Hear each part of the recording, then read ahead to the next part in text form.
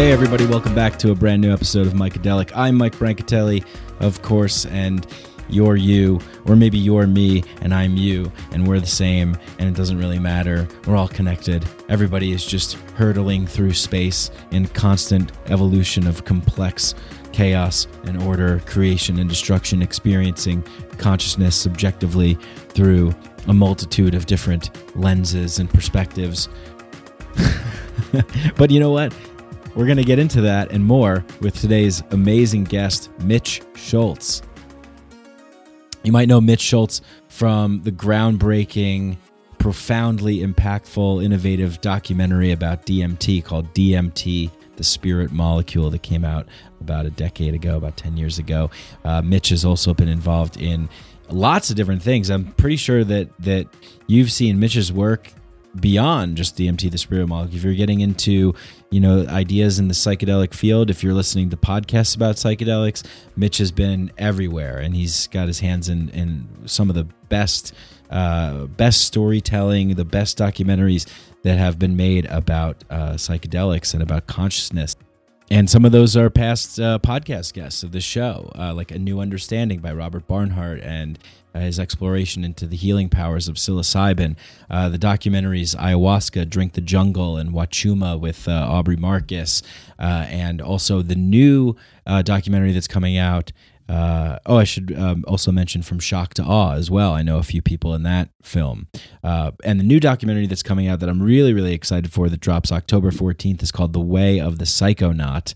And you can find out about that at thewayofthepsychonaut.com. But it explores the life and work of Stanislav Grof, the Czech-born psychiatrist and psychedelic psychotherapy pioneering, transpersonal psychology and psychotherapy and holotropic breath work, doing, some of the first research into LSD, and then shifting into that holotropic breath work that I mentioned. And, Stan is just, one of these guys, these sort of, for lack of a better term, Mount Rushmore type figures in psychedelics, and just has done so much for individual healing and for the field of exploring the psyche and spirituality and the soul and science.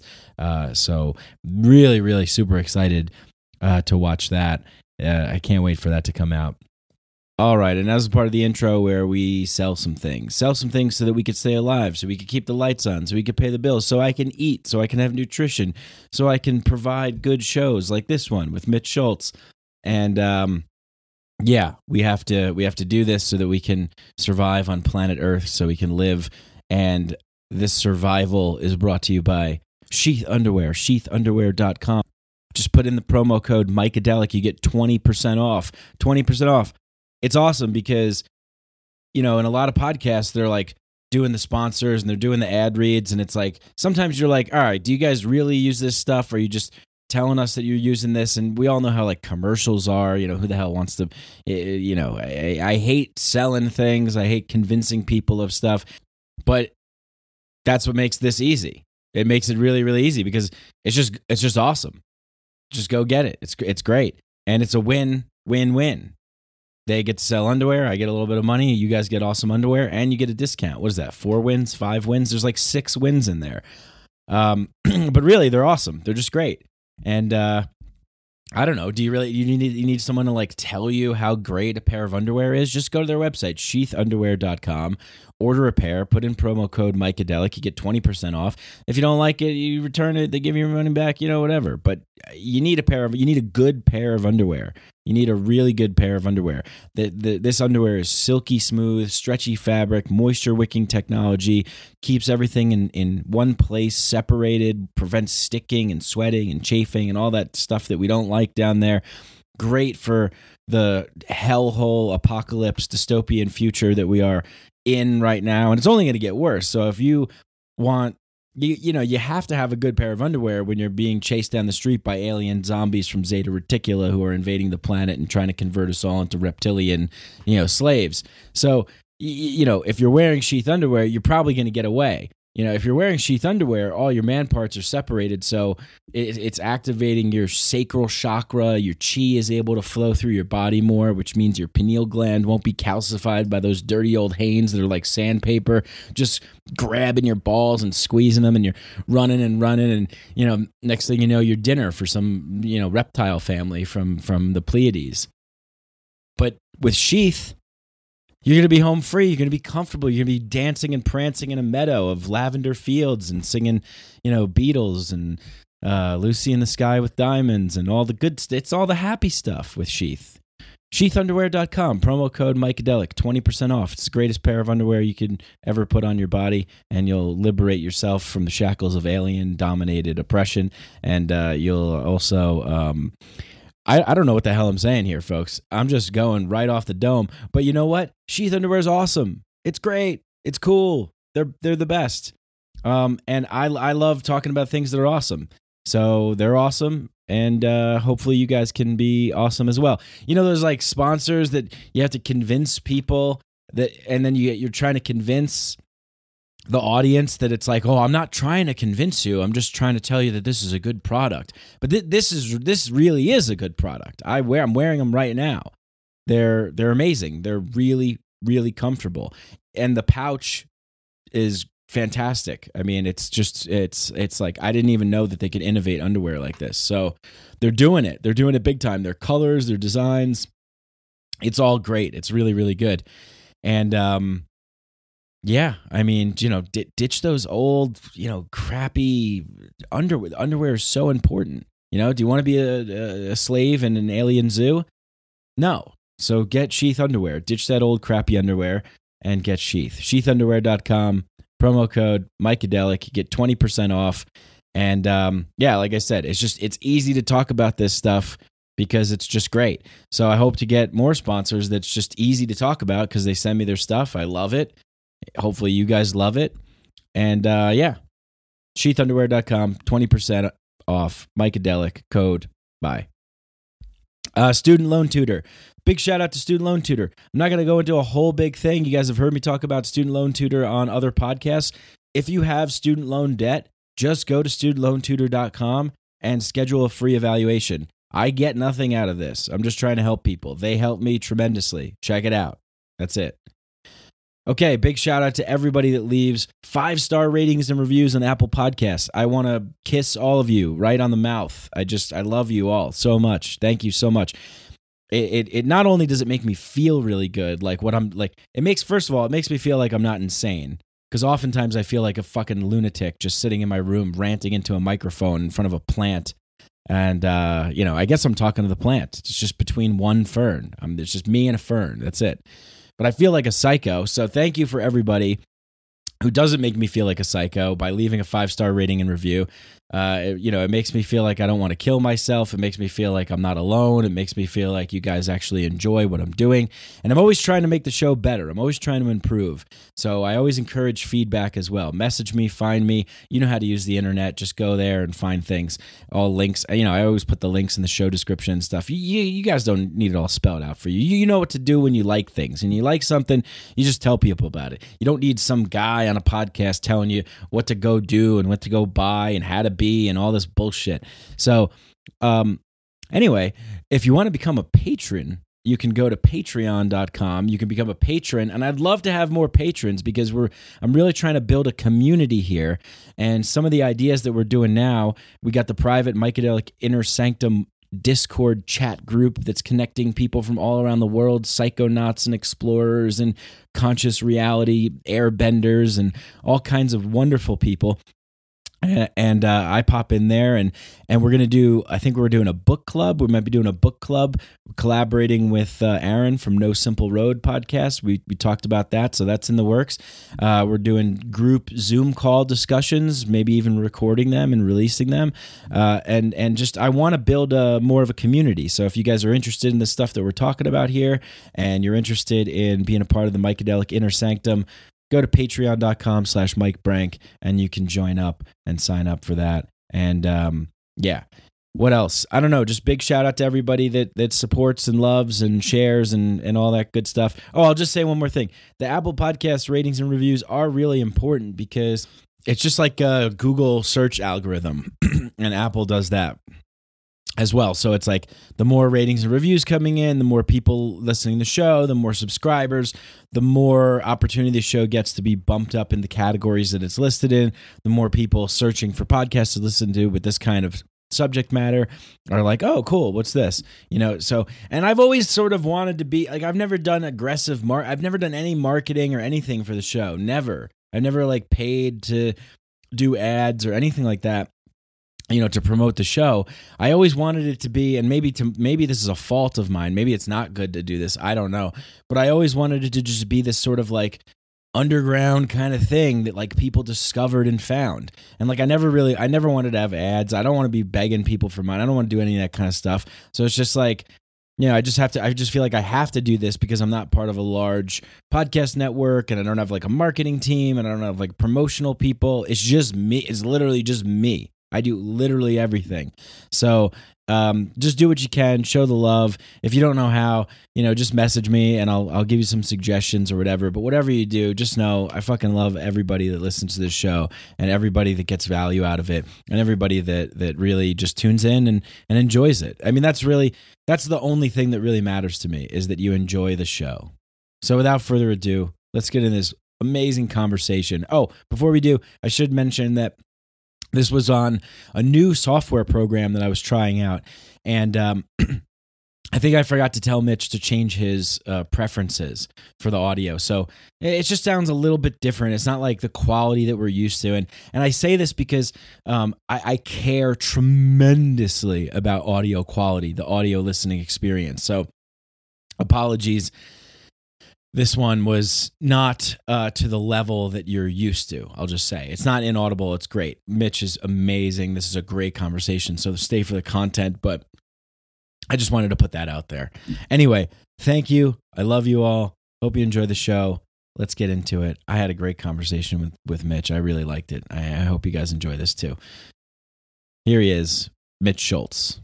Psychedelics are illegal not because a loving government is concerned that you may jump out of a third-story window.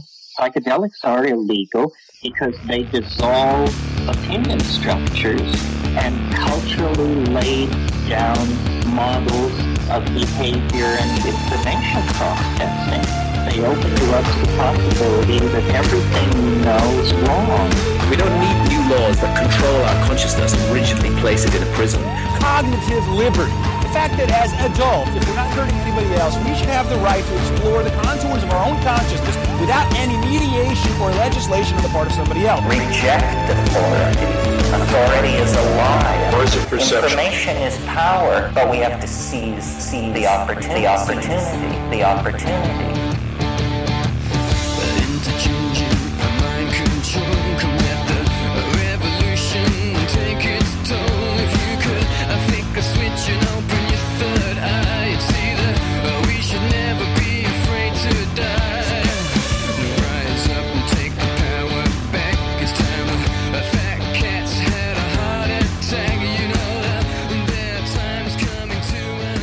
So you just recently moved back to Austin, if I'm correct, right? You spent some time there.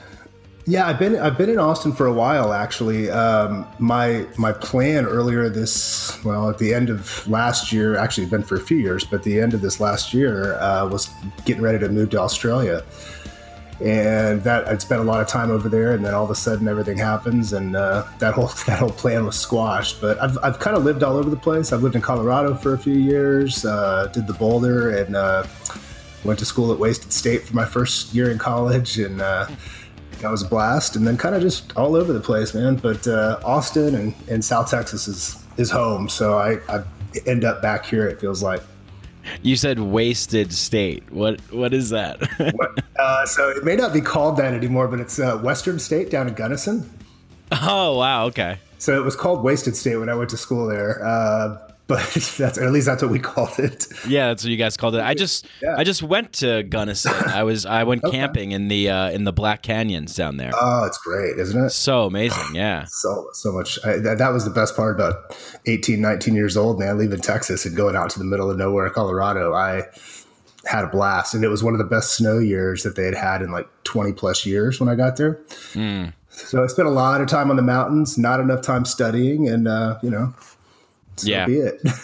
Well, studying nature, studying life, the mountains, right? It's all worth it, Yeah. Yeah. So I'm always like, man, where do I begin? Where do I start? Because I've seen so many of your films, DMT, The Spirit Molecule, the Huachuma, the Ayahuasca, Drink the Jungle. And I know you have another one coming out, and The Way of the Psychonaut, and also I think a sequel to The Spirit Molecule, right? We are in the process of developing that. Very excited to kind of pick that ball up again, because a lot's happened in a decade. Surprisingly, it has been a decade since we've released that first film. So, wow, yeah, flies. It was a major. I'm sure you hear this all the time. It's such a major impact, and sort of this thing that, of course, I had no idea what this thing DMT really was, and then it just, the documentary in itself was a psychedelic experience because it shifted my perception, Yeah. Well, that was our goal.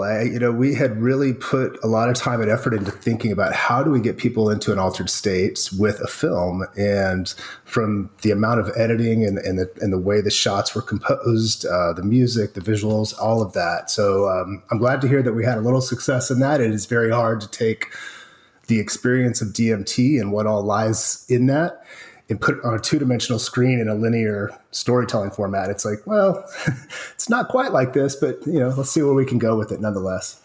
Yeah, definitely.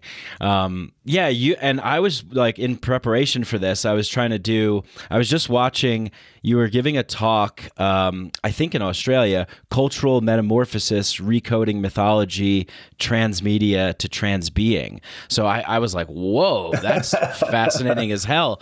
My podcast is called Mycadelic, and a lot of people just think that it's just about psychedelics, but I think you can't really just talk about psychedelics when you're experiencing psychedelics. It brings up so much more. Right. So I'm sure that you have, your interest goes way beyond just the psychedelic as well, right? It does. And that was one thing as I was doing a lot of my research and prep for The Spirit Molecule, and it brings up so much. But the main thing for me, and that I've always kind of had an interest in, is mythology, and how our stories create the realities that we exist in, and how it limits us, but then at the same time, how they can propel us to go further and think beyond what we see as our normal day-to-day reality. And then also what really started to fascinate me, and this has just been kind of my focus over the last decade, is about the evolution of that. We know that everything changes. There's a constant state of change. And I think that's the one thing that all humans could agree upon, is that change happens. Yet it is the hardest thing for humans to say, okay, it's changing and I'm going to deal with this. So we push back so much against that. And I was always fascinated by how our mythologies are changing, especially in a time of the internet, the information exchange being so rapid, new technologies from AI, any number of different things that are feeding this constant morphing and shifting of perspective as complexity grows. So that was definitely part of it. And then also, through my storytelling, it's the idea of transmedia being these kind of multiple planes of existence, but it has a common source back to a story. And then how are we telling those stories to keep people engaged, to keep people thinking about things, to tie in a new article that they might have read to a piece of that. And that was one of the reasons we put out all of our interviews from The Spirit Molecule. I couldn't imagine leaving 100 hours of that stuff. We shot roughly 100 hours of interviews with just amazing people, and we used 1% of it in the entire film. And I was like, how can I leave all this out and not have people explore this? Oh man, I'm so glad you put those out. Yeah, I would watch hours of like Ralph Abrams and Eric Davis and Kathleen Harrison, and yeah. We wanted people to share in that experience because it was such a transformative experience for me just to sit down with those 50 brilliant people and have these conversations. I felt like I got an entirely new degree out of the whole process. So I'm glad that you were able to watch those. Yeah, they were so awesome. So, I love mythology, and Joseph Campbell I consider to be like my virtual distant grandfather, in a certain way. One of the things that really stuck out to me is, I remember him saying that we sort of need a new world mythology. As right now that it just, the modern way that we're living seems so fractured, secular, divided, and he really believed that we needed this kind of unifying world mythology. Do you think that, what do you think about that? Do you think that's something that... Well, it's a great question, and I appreciate you setting me up on that one, because another project that we're in the process of putting together right now is based off of colleagues' podcast called Future Sense. And there is some research that was done back in the 50s to the 70s that was looking at human development and how we evolved. And he found these kind of fractal patterns within an individual's life, going and growing from an infant into an adulthood, but that these same themes held true and that they could correlate across the entire species. And the underlying piece of that was Joseph Campbell, his hero's journey about, we go through this calling, and then we go through this kind of go on a search, and then we have this, kind of the depths of hell that we're released to, and then we have this awakening and come back out, and we come back to share it. Well, essentially what he's describing, I think, is the change process in humans and the change process in our storytelling. And so that kind of sits at the core of this. And we're using that, plus this research done by Claire W. Graves, to tell the human story, to tell a new mythology that is a unifying experience. That we can say, look, this is how we've been evolving from hunter-gatherers all the way through to where we are now. And then kind of taking a look ahead, because the gentleman that did this research had people that were about 3 stages of development ahead of where the modern paradigm was. And so it's kind of a future roadmap to how humans what we will evolve into, essentially, as long as we can keep ourselves on the planet long enough to do that, which is a whole nother thing that we could get into. But it's a great question. And I think that change element and what he mapped out really gives us an opportunity to evaluate what that next step is and what that new message is, because right now we need it more than ever. It's drastic, and people are using these old mythologies still to divide us and to talk about the other, and it's that person over there, it's this group over here, and this back and forth has got to it has to stop. We've got to figure this out, that we are all humans on a planet together, and that we are not separate. We are all part of this thing together. So, yeah. And, in my experience, and I wonder, I think that this is something that I feel is really indicative of the psychedelic experience, that it's sort of, there's a common theme of togetherness and unity, and also a common theme of diversity and novelty and exploration and discovery and openness. So, I think that you're doing such a great job in showcasing these stories of transformation, and a lot of, what your films show is like sort of going on that hero's journey, right? Like starting off in this familiar, comfortable location and then venturing somewhere new, and then talking to the people that have had these transformations. What was it for you that really got you interested in storytelling to begin with? Sure.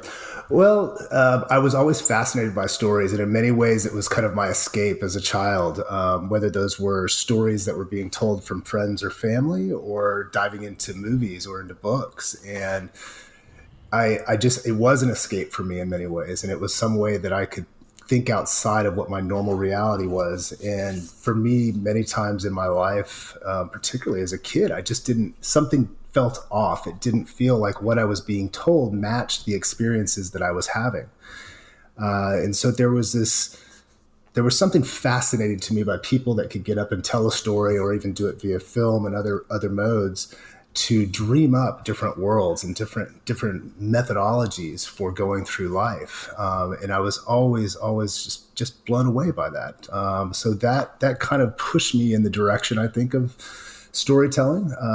I think there was one specific book. I was reading Jim Morrison's biography, and he was going to be a filmmaker prior to going into music and before the Doors were even around. And so he's out at UCLA going to film school early in his life, and had a film project that he had to go do for class. And I don't think there was much to what the assignment was except for go make a film and come back and share it with the class. Well, Jim Morrison, being Jim Morrison, wanted to be a little provocative and push the boundaries a little bit, and had this whole sadomasochism and Nazi, all sorts of strangeness in there. And you can imagine in the early 60s that had a big impact and was still pretty emotional for a lot of people after coming out of World War II. And people were yelling at him in class and just really, really irate. So he ended up walking out of class and said, that's it, I'm never going to do this again. And that really struck me as if you can kind of bring about those emotions and that much aggression and anger, but also elicit those core basic emotions, why couldn't you do that in a positive way as well? Why couldn't you use that to bring people together? And it was kind of after reading that, I thought, I'm going to be a filmmaker. This is what I want to go do. And I had also been around psychedelics since I was about 14 years old. So I had the experiences. And then it was an actual DMT experience, my first one, that pushed me to make the film. Almost the second that I came back from that DMT experience, I remember or had some sort of awareness that you are going to make a film. I didn't know it was going to be the Spirit Molecule. I didn't know anything else about it. I was just amazed that nobody was talking about this, and especially for something that is naturally found not only in ourselves, but all over and potentially in all other life forms. So if you're going to have such an experience and there's this compound, why aren't we looking into it more? Why aren't we trying to figure this out? You know, and you can go a lot of different ways with that, but that's kind of how it is. Yeah, exactly. So that's how a lot of my storytelling kind of came about, and the seeds of that were, you know, early in childhood. So. And I think there's a real power in storytelling that can really capture, like, as you've explained and as I've experienced in my life, that can really change people to think about things in new ways in which maybe they hadn't if they were just presented with some research paper documents or something like that. But to really color the picture and present the images and tell the story and showcase the emotions, you know, can really start getting people to consider things that they might not have considered. I believe in that talk that I was watching before, it was from 2012, and you were talking about how it was a little difficult to get some funding at first and get interest because you mentioned the word psychedelic and people were just kind of like, oh, I don't know about that, you know. Right. But now we're in a different space. Would you agree that we've kind of come to a different territory? What have you seen change since then? Absolutely. I mean, I didn't. Even when we put the DMT film out 10 years ago, I didn't think we were going to be where we are today. I'll be honest about that. I was hopeful that we would, and that we would be able to have some more research and other things happening. And here we are. You know, MDMA is a year or so away from being legal, at least to go in and sit with a therapist and do this work. Psilocybin's around the corner. There's all these decriminalization laws that are starting to take effect. So I think we're in a much different place now. Whether or not the media scape has caught up with that, because even taking out the second film of the Spirit Molecule or the Conscious Molecule that we're looking to put together, it was still kind of the same thing. We're like, well, it's a little out there. It's a little bit much maybe for our viewers, but and we haven't had any luck yet to be able to secure any funding. But at the same time, similar to with the Spirit Molecule, I knew that the film was going to be made, and it was just be a matter of, you know, putting one foot in front of the next and just keep talking to people, and that we would find the right people, we'd find the right organizations to get behind us to put this information out. In the new film, we're using DMT is kind of jumping off point. I wouldn't say it's entirely psychedelic. What I'm really fascinated in is that the idea of the universe being conscious. And many people look at this in different ways. It's even broken down to simulation theory or panpsychism, any different number of ways. But what we're starting to see in science is that there is kind of a level of intelligence or consciousness, even at base levels of reality, even if it's a proton or a neutron, or whether it's a particular charge and then how it's relating to the next thing. It's always relative. So that's really what I want to explore, that, how this entire thing that we live in, that we call reality, and not just planet Earth and not just the solar system, but the entire universe, has an element, or at least elements of some sort of consciousness. And what does that mean for us? If everything, because that means everything is connected and everything is constantly in shifting focus based on what that is. And it's this kind of conscious software almost moving through the universe at any given point in time. Yeah. So even now that's a little far out for some people. Like, imagine that. I don't know. I mean, I guess I'm in a little bit of a bubble. I think I'm in a little bit of a bubble. We've decriminalized mushrooms here in Denver. Everyone I talk to is sort of hip to what you're talking about, but I guess sort of to the general population or what have you. And there's also this sort of thing that I've noticed where it's like, well, let's just talk about sort of like the therapeutic or scientific stuff, but let's not get into that other stuff too much. Like, let's not talk about like multiverses and time, space time and quantum or whatever. But I'm like, why not? That's really cool. Like, And I get go ahead. No, I was just going to say, not all of my experiences are of the healing variety. I have a lot of really far out alien type of experiences, as I'm sure you probably do too. Absolutely. Yeah. And I understand it on the level of like, we're looking around. Let's just take America as a snapshot right now, and things seems to be collapsing. Our worldview and views in this country have some other things that are playing out. So I can understand why looking out into the universe and understanding these deeper questions may not be as relevant for right now when we're in a time of social crisis, where it looks like the political systems, our social justice systems, all these different elements of what we understand of reality seem to be threatened or falling apart. And I guess it makes sense on that level that people are going to be a little more interested in what's happening right now because their daily lives seem to be threatened. At the same time, what these experiences can show us is that we are all connected and that we can have these healing experiences. And if we can start to take care of the kind of underlying issues with all of these things, and not like, oh, well, we've got to have a tougher criminal justice system, or we've got to have, get back to traditional values with our political system and all this nonsense. We can actually get to the underlying traumas that sit at the base of our human existence. And a lot of these problems, I think, start to disappear just by themselves because we have a brand new way of thinking and going about life, and we treat each other differently, and we treat the environment differently. And all those things, I think, just kind of fall away or can fall away. Yeah. Right, which is, like you were saying, that we want change, but we also fear change because the change that's coming, it has so much uncertainty and so much complexity, and it's moving at like such an exponential rate as well. While at the same time, there's also this go back to the traditional values, back to the sort of old stories, and it's like this thing that's just like, and like something's going to come out of that friction. But yeah, it's really an interesting time. It's not my original idea, but I do think that we're in sort of like an initiation point right now, sort of a collective, ceremony, if you will, like a change point, But this also gets into the fact that these kinds of experiences and showcasing this kind of information does have a power to make change to the way that we experience this reality.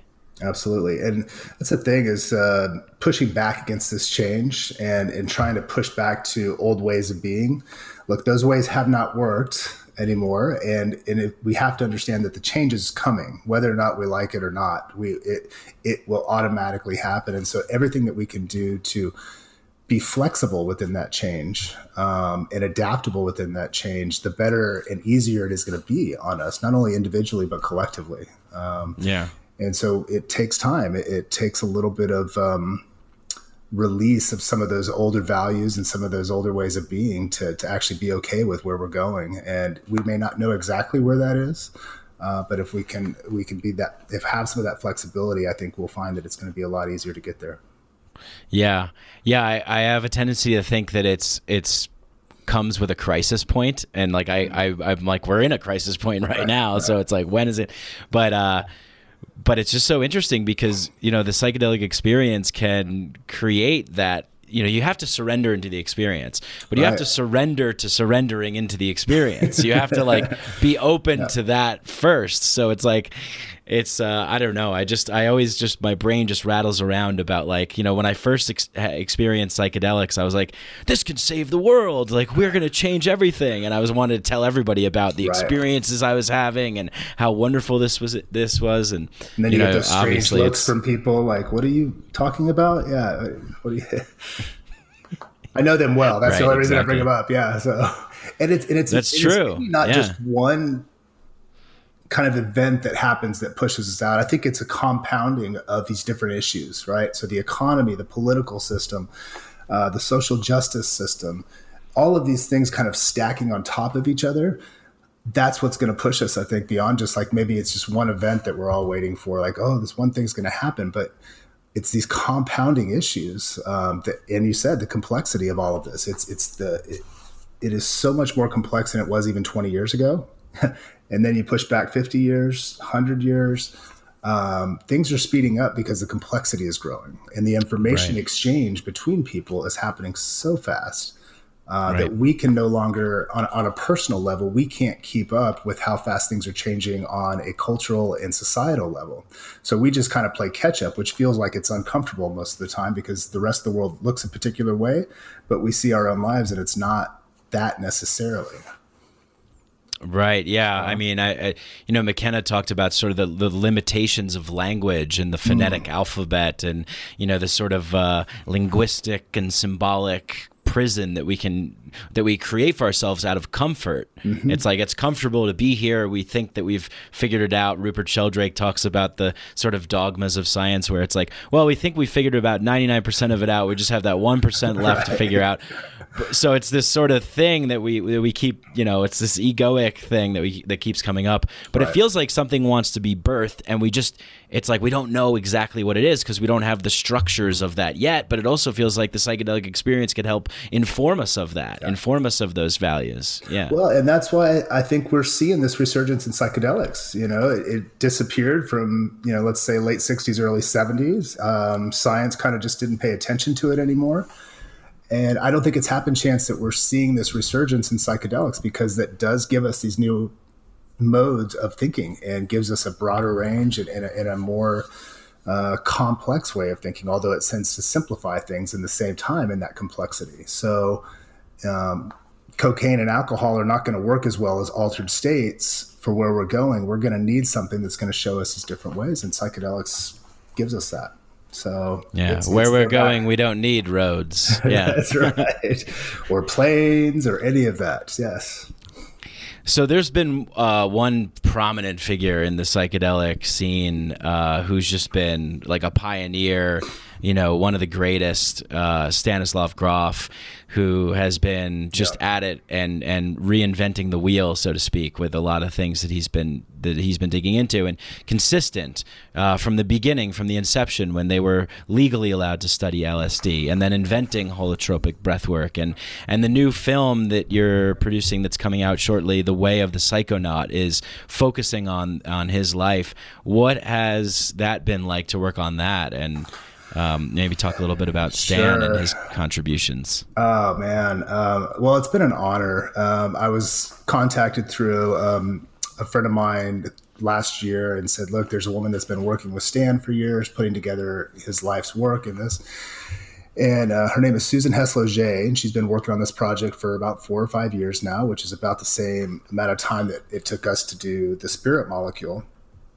And she needs some help producing this and getting the film out. And so I came on, I guess it was the end of last year, like in December. We started kind of putting the package together and really kind of thinking about how do we take out this man who has been around and looking into altered states of consciousness since the 50s, you know, actually probably even a little bit before that for his own stuff. And he has been the one amidst all of this. I mean, over a 60-year career, first off with psychedelics, or first off with LSD, And then moving in, and once that stuff kind of gets shut down and he's at Esalen doing his stuff, then he decides to create breath work and bring people to these other experiences. And then also understands as a psychiatrist that even prior to being born or even in that birth process, that there is trauma or there is experience that gets encoded into who we are. And you may not be able to have quote unquote memories of that experience, but your body and your mind do have a way of remembering that, and it influences everything else that we do going forward. And Stan has been at the front of that, constantly pushing it forward, and having such curiosity about all this stuff, and never swaying to say, oh, you know what, maybe I shouldn't, maybe it's a little weird, or, you know, the laws are now different, so I got to do this. But he has constantly been through that and pushing it, and he has, in many ways, if it wasn't for Stan Grof, I probably don't think we'd be here today with the same kind of psychedelic resurgence. Because he laid the groundwork for all of this to happen. Many of the researchers credit him for the reason they wanted to get into this sort of research. And then he also he grounded it, right? He was able to ground the idea of like, don't go away when somebody's having a bad experience. Come to them, sit with them, make sure they're safe, and accept it. You know, let it just be, as opposed to, oh no, you're not having this experience, or pushing back. Let that be, and something is coming out of that. Something's wanting to come to the surface from past experiences or trauma. And he's such a genuine and sweet man on top of all that.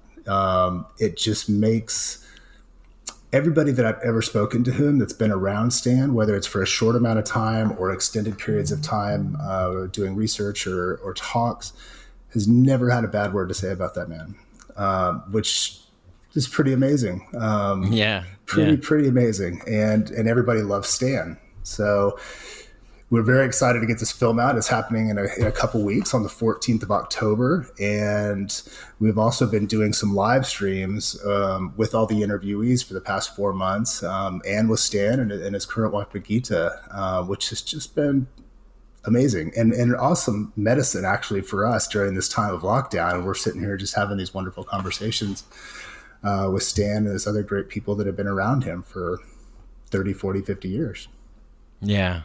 It's amazing how he was able to adapt to, you know, the restraints that were placed upon all of us, you know, war on drugs and you know, all that kind of stuff, and really just go like, you can't catch me. I'm gonna go do this other thing. You can't make the breath illegal, right? You know, and it really it gets into the territory where I think common misconception, not misconception, but maybe more of a focus to sort of the psychedelic naive type person is like, oh, psychedelics elicit visions in the mind and you see things. And it's like, well, yeah, but there's also this other component that deals with birth and that deals with death and that deals with trauma release and that deals with somatic, you know, unpacking the somatic experience and the nervous system and things like that. And yeah, you know, I guess my knowledge, I'm not like a Stanislav Grof geek. I've only sort of looked a little bit at his stuff, but from seeing some of his stuff with the holotropic breath work and that kind of release,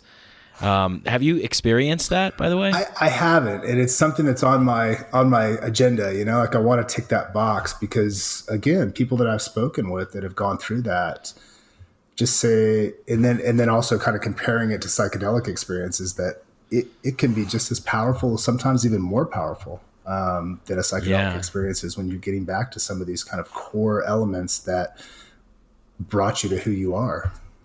Amazing. It's like, what does that tell you about who we are in this world, you know? In the mind and how we create all of this and how it's impacted even, you know, from those early stages. It's absolutely fascinating to me. So I have not tried that yet. You know, maybe we can work that out. We're going to do it together somewhere. Sure. Yeah. Okay. Yeah. There's, you know, I don't know if I would consider myself a psychonaut, although I've had a lot of experiences. I feel that for me that I have a sense of like, well, I need to be called to it. I need to have some kind of pulling to it. I'm not going to just do something because I don't know, like, oh, I haven't done it before, so I'm just going to do it. Sure. But yeah, I guess, do you feel the same kind of way, or do you feel like that? Yeah, you do. Like, I mean, because I know that you're reporting on this stuff, you're showcasing it. So is there I think there have been times where I've been called to do certain things. And I don't frivolously just kind of go out these days and just do it because I haven't done it. But I do have some interest in this, to finding out more about who I am. I think is one of my kind of meanings of life. Why I do what I do is to find out more and more. What do you think?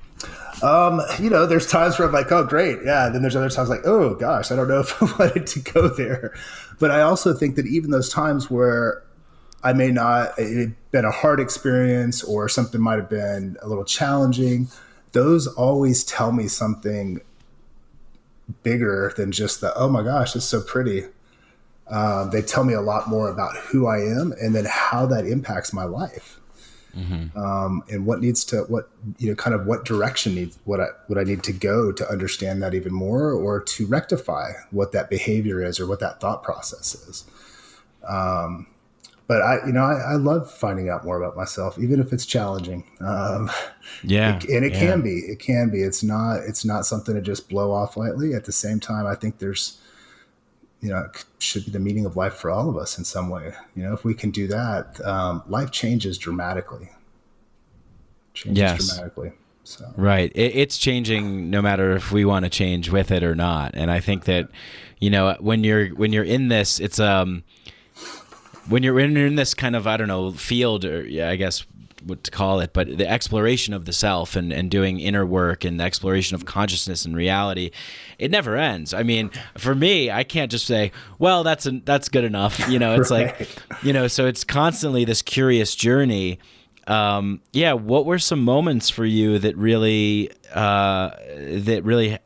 where you really had a sort of experience that profoundly shifted? I know you mentioned the first time that you had smoked DMT. Yeah. I mean, anything that really stands out to you where you're like, oh, wow, this is going to take some work for me to sort of adjust or think about. I guess maybe what we would categorize as challenging experiences. Yeah. The first DMT experience was that, because I had a full-on ego death, and it happened so fast. The person that was administering the medicine to me the first time said, I've never seen a look of fear on somebody's face that I did on yours for the first few minutes of your experience.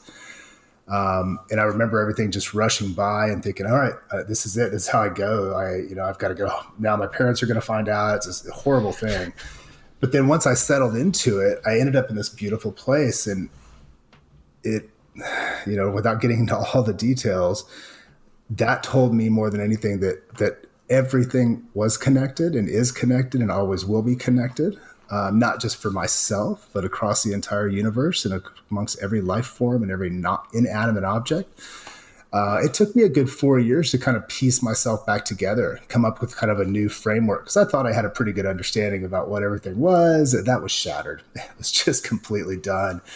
And so it's really the kind of coming back part, right? When you're in your normal day-to-day reality and you're like, how the hell did I just have that experience where I was not in this room? I traveled who knows where, and was experiencing beings around me communicating telepathically. How do you come back and wrap that into your head and then move forward with it? So that was one. And I think that was the kind of a big kind of, it was a big impetus for me to start looking back into these altered states. Some of my ayahuasca work, I think, has really opened up some of those pieces of who I am and what what certain things that happened in my life and the connection through my life laid down certain behavior patterns, certain thought patterns. There was some great stuff actually from the ayahuasca film that we did, where I had some great communication with my brother who had passed away, and trying to get a better sense of what all that meant, not just leading up to that event, but also going forward, and how I responded to that, the sadness around that, the grief around that, and then also how that could or couldn't play a big role in how I was moving forward in life. I could easily just curled up in a corner, and that would have been it for me. But something kept telling me to go forward, to keep talking about this stuff and help other people out that were struggling with opiates and other things. Because we've had a lot of that, and a lot of people just need a little bit of guidance. So, I think I would hope that every time that I have an experience that there's something to be learned, and that's how I go into it. Whether that's with a creative project that I'm working on, or if it's a really kind of deep dive into my own psyche. But that's why I do what I do, and I, continue to unfold the change and try to be as loving to myself as I can when I do that. Yeah. It's man, what a. I've been trying this practice of really trying to, when people tell me about their lives and their experiences, to really try and really put myself in that moment of, when you're talking about your brother and I have two younger brothers, and something shifts when someone close to us goes. Absolutely. And it happens to all of us, right? It's going to happen to all of us. It happens to all of us. And there's compassion, there's sadness, there's grief, there's an openness, there's, all the things that we worry about in life don't seem to really mean that much anymore, because this beautiful human being is no longer in this present three-dimensional reality anymore. And I really do think that conversation about death, or the openness more about that and what we experience around that, can help maybe alleviate some of the tensions, because it's so taboo. Right. We don't really talk about it that much, and we have this really grim view of it, you know? No, and I think that's one of the other elements is talking about death. Older societies had made that part of their mythologies. And I think in the Western world, we've kind of ignored that. We all know that we're going there, yet we don't want to talk about it at all in our daily lives. We don't even want to be exposed to that. Yet it is part of life. So why aren't we talking about that? Why aren't we communicating that and preparing ourselves for that? And it doesn't mean that we have to be dark and, dive into our own little caves and not really get into it, but like preparing ourselves and having these conversations. So when that does come around, it's a lot different. And it also, how do we understand death, right? To me, we continue to go on. You can call that your spirit. You can call it whatever you want. But I think death is only relative because we have life, and vice versa. Multiple experiences, many experiences actually on psychedelics has shown me that our consciousness, our way of being, our whatever it is that gives us that spark of our self, exists beyond this physical plane. And so if we can start to maybe understand, or maybe through these conversations that we can start to understand death differently, then I think that also changes the loss and the grief factor of all of it as well. But I think you're absolutely right. It's something that we don't talk about. We don't have this communication. And then when it does hit,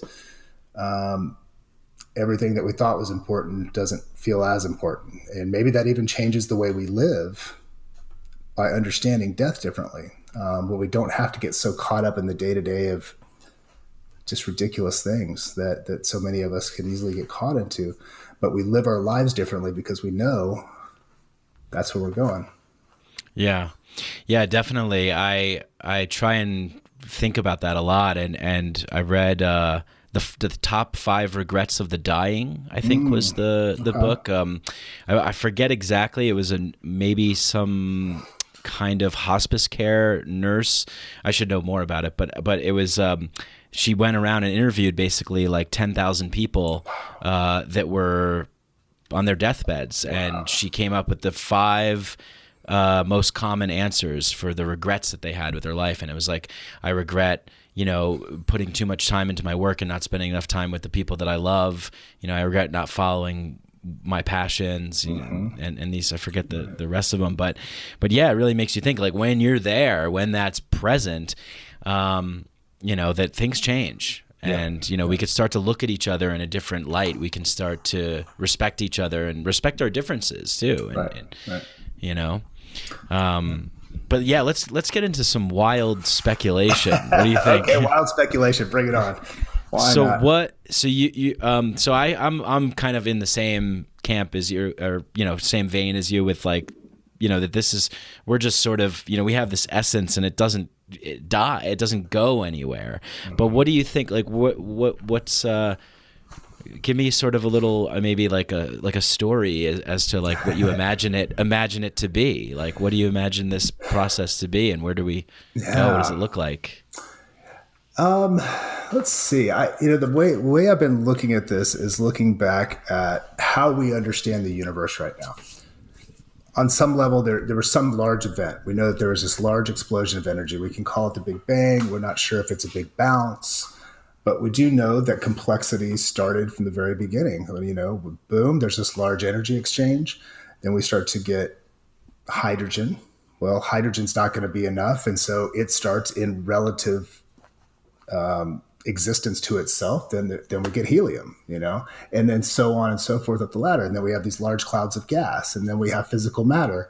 Then we have planets and solar systems, and then life burgeoning forth on these planets, or at least the one that we're on. I would probably argue that there's a lot more out there. A little egocentric to think that we are only contained in this little pocket of the universe. And then there's these large, like, kind of thresholds of complexity that get met before a new kind of expansion kind of comes forth. Human beings could be looked at as one of those. And then even within our life forms, our media and our way that we exchange ideas is also kind of a living, breathing entity. And it also has thresholds within it that push us to another level. Probably the best way that I'm understanding a lot of that and what that might look like is kind of with our current technology as a software pattern, right? It's a certain configuration of electricity or energy, and it can manifest into a physical 3D body like this, but it can also take shape or flight on this other side. And we don't quite understand how things are happening at the quantum level. And we're also looking back into the universe, and we're seeing all this dark matter, or at least not even seeing it. We just know something's there. But I think that the universe has, every time, all of our ancestors and everything are here right now. So it's like these two-dimensional planes where our consciousness is discrete. So like every moment, every split second in time, it's its own thing. But then there's also this perception of it happening over a lifetime, right? So it's almost these two-dimensional planes, like a large hologram that is, showing itself over and over again. But that energy doesn't stop once we quote unquote die. That there is something else there, and our physical bodies are still here in this point in time, yet everything in reference to it has moved ahead or has spiraled ahead. So it becomes the dark matter to those beings or to ourselves up ahead of time. Whoa. So does that kind of make a little bit of sense here? It does. Yeah. Because I'm starting to think more and more about time. Right. I mean, I recently saw the new Christopher Nolan movie Tenet. How was it? Or Tenet. It was, I've heard different things. There were some cool scenes, and the concept was cool, but I felt that it was lacking some storytelling pieces that were necessary. Yeah, but I thought the concept of reversing entropy and like inverting time, and that was kind of cool. I hadn't really seen anything like that before. And then I also recently watched the German sci-fi series Dark on Netflix, which was really cool. And it's just, kind of reminding me of these notions that I explored once before about time and how it's not necessarily linear, and that we don't really know what's happening. And and then there's I spent some time in Peru working at an ayahuasca center down there at the Temple of the Way of Light. And the Shipibo people and their mythology and cosmology, spirits. So it's like it's sort of almost what you just explained. It sort of reminds me of like, well, we all have our Joseph Campbell mythologies. Like, we all have our flavors, genres, the way that we color the pictures of what we're experiencing. But it seems like it's coming from this inertia of complexity and replicating and duplicating and spinning on, always moving, constant motion, and it's just like this self-replication over and over and over again. That might sound a little strange to a lot of people and sound like hell to other people.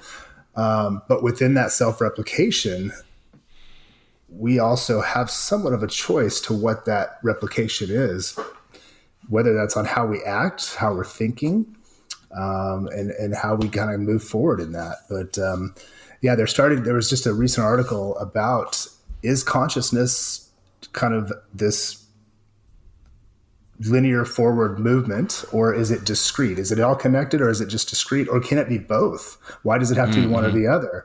I tend to go to like, so it's probably both, that there are these two-dimensional frames, almost like a movie. And then if you piece them together, you actually, it's a still frame, but then if you piece them together, you can see the motion, or you can experience the motion. And so even our consciousness, some of the experiences that I've had can show you what was in the past, but can also show you what was in the future. And then the connection within all of that, mind blowing when it comes down, and it's, I think it has changed how I look at the world and how I move through the world, just by simply saying, wow, if this is all connected and we're always here, then we're impacting everything else around us. Human evolution is not done. Most people look at evolution, they're like, oh, it's happened and here we are, we're the best thing ever, and blah, blah, blah. It's like, well, no, the environment's constantly changing. Everything around us is moving, and we're also in response to that system, and playing a role in that. Yeah, I tend to like fantasize about a sort of near utopian world where we've come to allow more freedom and experimentation and research and really study these things. And I remember I don't know if you know Michael Phillip of Third Eye Drops. We were talking about mystery schools and how we could really start to have these things to explore completely new ways of being. Like what would be possible if everybody had this experience and everybody had this knowledge, which you're talking about, what we're talking about here. Right. It's like what could be possible? It's like the unimaginable, really. So much great stuff happening. And you know what? Just give a shout out to my brother Dennis McKenna, because he's working on his new mystery school right now, and I think that's amazing. Been kind of put together, and they've been building the website and getting some of the kind of the framework of education and experience happening. So Dennis, if you're out listening, great job, brother. Let's keep that up. And we need some more of this, because there are a lot of things that most people don't get exposed to in life. And if we can just have some of these as experiential, that's the other thing. It's not just like you learn in a book, but you experience them firsthand. We don't need a priest or a preacher or somebody to be the in-between. We're all human beings, and we can all have these experiences. And I think that will play a huge role in how we go forward, if we can start to have that. And according to this Claire W. Graves' research that we've been looking at and working on this new project, we're moving kind of from a fifth stage of evolution, conscious evolution, into a sixth stage. This is the spiral dynamics, right? Exactly. Yeah. Well, spiral dynamics was written by two of his graduate students. But the original research, I think they kind of focused spiral dynamics a little bit too much on kind of corporate management. How do you understand your employees and how to work with them? Where really the research was showing human evolution in general. Cool. According to this, within the next 30 to 40 years, we could be having some of what you're talking about, a much more open, a much more kind of intuitive way of being, understanding that there's, we live on a planet that is alive and breathing and doing its thing, and we're just part of that. The holon, the idea of the holon, that there's the sum of the parts that make up the whole. And so there's a lot, I think, to be hopeful for, even though right now we're looking around going, wow, it doesn't look like there's a whole lot to hold on to, but from what this research shows, it looks like there's a lot to be hopeful for and to keep striving for. Yeah. Yeah. So is it stuff like that that keeps you going, that keeps you motivated? Like, what's the sort of core interest for you? Maybe it changes. I'm sure it probably changes. What's your sort of the thing that's really like tickling your neurons at the moment? Well, human evolution, really. Human evolution is the big thing, and that fits into these bigger narratives of space-time and black holes and everything else. But what I've been working on with my mate over in Australia, Steve McDonald, is like, it's a very important time right now for humanity. There's a lot of, we could find ourselves in a very bad situation, even though I think we have some of those already. We could easily wipe ourselves off this planet if we're not careful. So understanding that human perspective, and trying to put that general mythology on, hey, we all have a lot in common. We're all here doing kind of the same thing, and trying to kind of lower that, lower all the things that just kind of get in the way and give us a reason to talk about other, because it's not about other. If it's all connected, it's really one thing that's alive and thinking. And so that's really what's driving me. I tend to think maybe 5, 10, 15 years ahead of the time. I think even with the Spirit Molecule, I knew it was going to be a film that would make a difference, but it's not really until now that I think people are starting to kind of fully catch on in society, and particularly the Western world, to understand what that is. And I think with this next piece, we're trying to do the same thing. We're trying to kind of let people know that there's a lot of hope, and there's a lot of things that we can be doing to understand our way of being on this planet and how it affects others, and that we're going to be okay. But right now it's kind of looking like, there's certain people that can have this very complex ways of being that feel like we are kind of first people on an accident scene, for the entire planet. We're first responders getting here going, oh shit, what do we need to do? And so it's kind of laying a little bit of a safety net for humanity, we hope, to say, okay, here's where we are. Here's our kind of general information that we have. What do we do now? Which way do we go? And we can all make that decision. This isn't about shoving anything down anybody's throat. It's just looking at it practically and saying, here's what we've got. This is kind of how we think we've gotten here, from early hunter-gatherer all the way through to modern people. So now, for the first time, we could potentially being able to direct our own evolution. That's a huge thing. Thing. Yeah, it definitely is. And I think that also brings upon a lot of,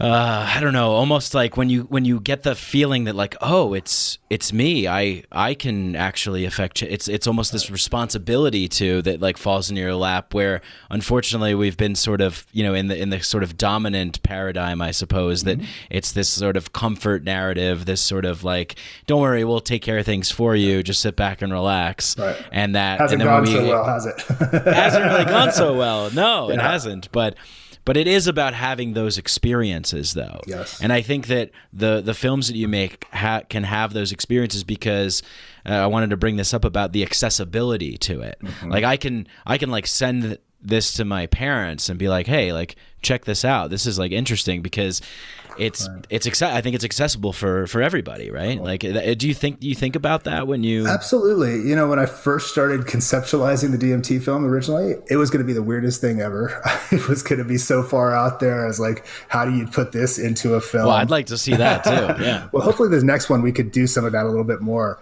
Cool. But what became very apparent to me, though, was to have the biggest impact, I needed to kind of structure it and allow more entry points. So going out and talking to all these brilliant people that are respected, that have written books, that have done a lot of different studies, and that have ways of talking about it where it doesn't sound like, just some dude sitting on his couch getting high with that old stereotype, because I think a lot of people run the other way with that. So how do we bring that and take these wild, crazy ideas and experiences and put them into a frame where people can go, oh, I never thought about that. And so we did. We spent a lot of time really kind of considering how is the message communicated? How is the the person telling the story relating to the person that's receiving the story. And so we spent a lot of time with that. And my goal with any of my films is to reach the widest audience possible, even though I'm working in a very unique and kind of niche realm in many ways. But we, feel like we've had a little bit of success in being able to reach other people with those storytelling methods. So. Yeah. And I think that now we live in a time where I would imagine that a lot of people have had some kind of experience that can be, some hook that will be like, oh, that's interesting. Because now when I bring up some things like, hey, Mom, did you know that at Johns Hopkins they did psilocybin research that, and then, hey, look at this lady. She kind of looks like you. She's older like you. She's talking about it. So maybe there's it's like there's something when we see ourselves in the other, and Absolutely. they're talking about these things. So I think, and more people I think are having weird experiences because reality is getting weirder. That's exactly it. Terrence said it well. Everything's just going to keep getting weirder, man. Get ready for it. Yeah. That's right. Yeah. Well, hey, listen, Mitch, it's been about, I guess, an hour. I don't want to take up too much of your time, but I appreciate you being on. Is there anything else that you wanted to share, that you wanted to talk about? Do you want to give a shout out to or mention? Well, just, everybody, I hope you have the opportunity to go check out The Way of the Psychonaut, and we'll have that on the website, thewayofthepsychonaut.com. So please, in the next couple of weeks, on the 14th of October, that'll be out there. We also have a lot of all the talks that we've been doing with people in the live streams. We've recorded those and archived those on the website so people can check those out. So please don't miss out on that. And then stay tuned, because this new Future Sense documentary, or at least the first episode for a documentary series, will be coming out in 2022. And we'll keep everybody posted on the new DMT film as well. So I appreciate you having me on, man. And maybe we'll come back and do another one once the time is right. That would be awesome. Yeah, cool. Definitely. Wow, there's so many cool projects that you got coming up. I'm so psyched. I can't wait. Cheers, man. That sounds great. Yeah, Mitch Schultz, everybody. Thank you so much, Mitch. Yeah, blessings. Thank you, everyone. Peace. Hey, thanks for tuning into the show. Hope you guys enjoyed that episode as much as I did. To find out more about Mitch, go to his website. All the links are in the show notes, show description. And to support Micadelic, you can leave a 5-star review on Apple Podcasts. You can become a patron and get access to all kinds of bonuses, like the private Micadelic Inner Sanctum Discord chat group, bonus episodes, more goodies, merch, things of that nature. And check out our sponsors, sheathunderwear.com. Go to sheathunderwear.com. Put in the code Micadelic. Get 20% off everything at sheathunderwear.com. It's awesome underwear. Go check it out. And check out Student Loan Tutor. Schedule a free evaluation. StudentLoanTutor.com. Tell them I sent you there. Thank you so much, all of you, to everybody who supports this show. Thank you for all the love and support, all the kind words. This show wouldn't be possible without you. You know who you are, and you know what to do if you love things. Tell people about it, share it, like it, subscribe, and stay tuned for more awesome episodes like this. Shout out to Danny Barnett and Galaxia for the intro and outro songs. And of course, to all you out there, much love. Peace.